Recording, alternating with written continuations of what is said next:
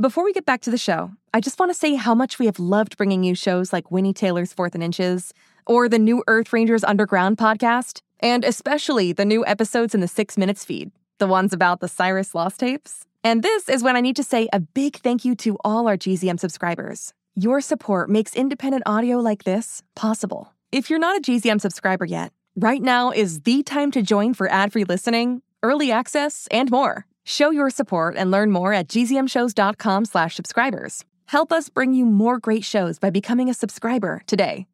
And thank you.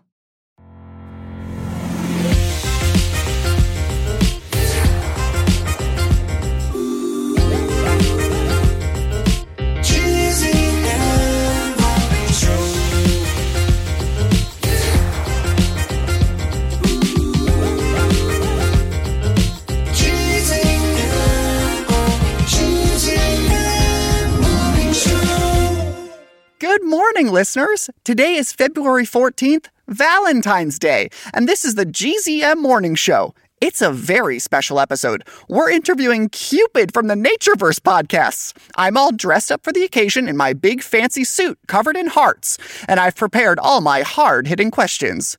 Or should I say, heart-hitting questions? I'm here as always with my coworker, best friend, and as we learned yesterday, Valentine, Mabel. Hi. Thank you, Jimmy, for that introduction. Why don't we just take the focus off of us and how we said we got each other a bunch of Valentine's Day gifts yesterday and focus on the interview instead? You are so smart. Wow, I am lucky to know you. Folks, some people call him Eros. Some people call him the gangster of love, Maurice. Others, Cupido, Amor. But we here at the GZM Studios know him as Marcus Aronson, the real-life Cupid. Thank you so much for joining us here in our little sound booth on your special day. It's my pleasure, Jimmy. You've been under my surveillance for quite a while. And you as well, Mabel. I've been, you've got nice engineering. You have 2 eyes. Sorry. What's wrong with me? Finally, someone worse at talking to people than me. I'm working on it. This audio setup you have is certainly intriguing. Am I to understand you record a pirate radio program of sorts here? You know, underneath the noses of your superiors? Whoa, you're so smart, too. Questions from smart people at all angles. I guess I'm the one being interviewed.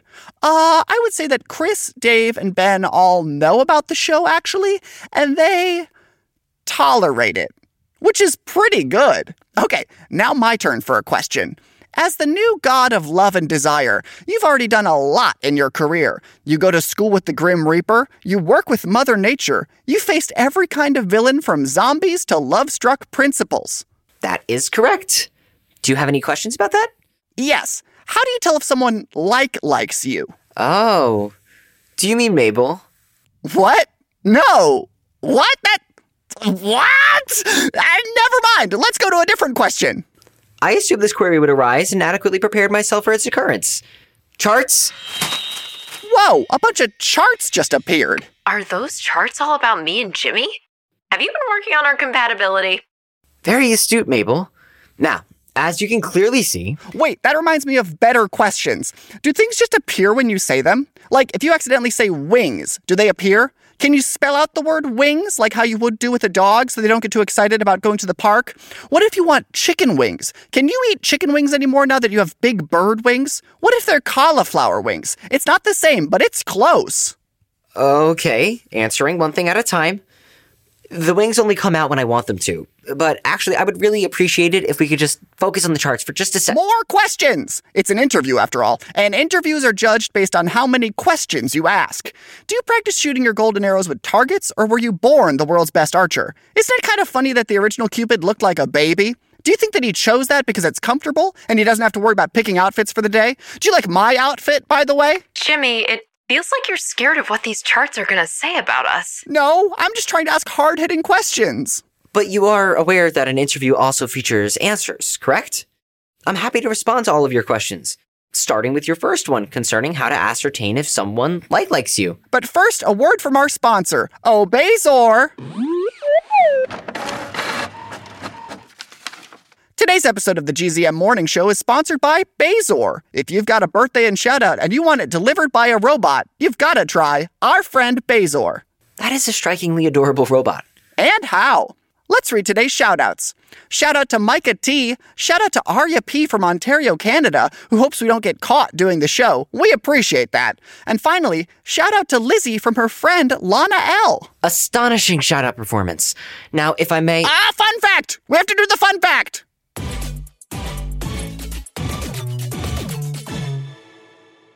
I'm sorry, but do these interruptions happen often? Only when the information is really important. You're so funny. Wow. It's wild that you, the god of love, seem allergic to talking to girls. Speaking of allergies, listeners, did you know that astronaut Harrison Schmitt found out he was allergic to moon dust after landing on the moon in 1972? Imagine your whole job. That would be like an interviewer being allergic to hearing the answer to their question. All right, this has gone on long enough. Jimmy, I agree with Cupid. We have to learn what he prepared for us. I really want to know. Okay, I understand. Cupid, let's hear about our compatibility. Thank you, Jimmy. I know it's difficult to give up control over something you care about. Now, charts are in everything in the world of relationships, obviously. But your case is so particularly thought-provoking, I had to display it in data. Whoa, it's like a bar graph, but with arrows instead of bars. You noticed. Little design choice on my end. Back to business. As you can see, you two are perfectly compatible in several ways.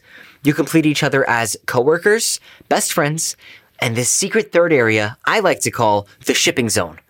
So if you were to, say, give each other a voluminous amount of Valentine's Day presents, it wouldn't be inherently romantic. You can simply say that you love your friendship or your work relationship. That's what the day is for. Loving the people you love in the way you love them. Oh, well, in that case, Mabel, happy Valentine's Day. I love our friendship. Happy Valentine's Day to you too, Jimmy. I love our friendship too. And of course, you can always decide what your friendship has the capacity to become later. But I would hold off on that right now. It's early in the podcast, and romantic tension should have a chance to grow. Or, quiver, bows. I could shoot you both with golden arrows and make you fall madly in love forever and ever. Oh, No, we're good. that's okay. Yeah, I feel like that's fine. excessive. All right, well, if you'll excuse me, I must be off. There's plenty of love to share today. Goodbye, Jimmy. Bye-bye, Mabel. See you the time after this time. Why am I... Wings! Happy Valentine's Day, GZM Universe! Wow. Jimmy, do you want to talk about how you're feeling now that we've seen the charts? Yes. I feel incredible that we got to talk to Cupid about his job. We learned so much, and now that we know for sure that we're the perfect pair, I can't wait to keep doing this podcast with you. Me too, actually. No matter what, I'm happy we're together. Well, that's all the time we have for today, everybody. Join us tomorrow as we continue to explore the studio and learn the secrets of love. Or other secrets. Any secrets will do. Like, review, subscribe, and share with your friends. This show is a perfect Valentine's gift. Email me your birthdays and shout-out requests to secretjimmy@gzmshows.com. Have a happy Valentine's Day. We love our fans even without Cupid's arrows.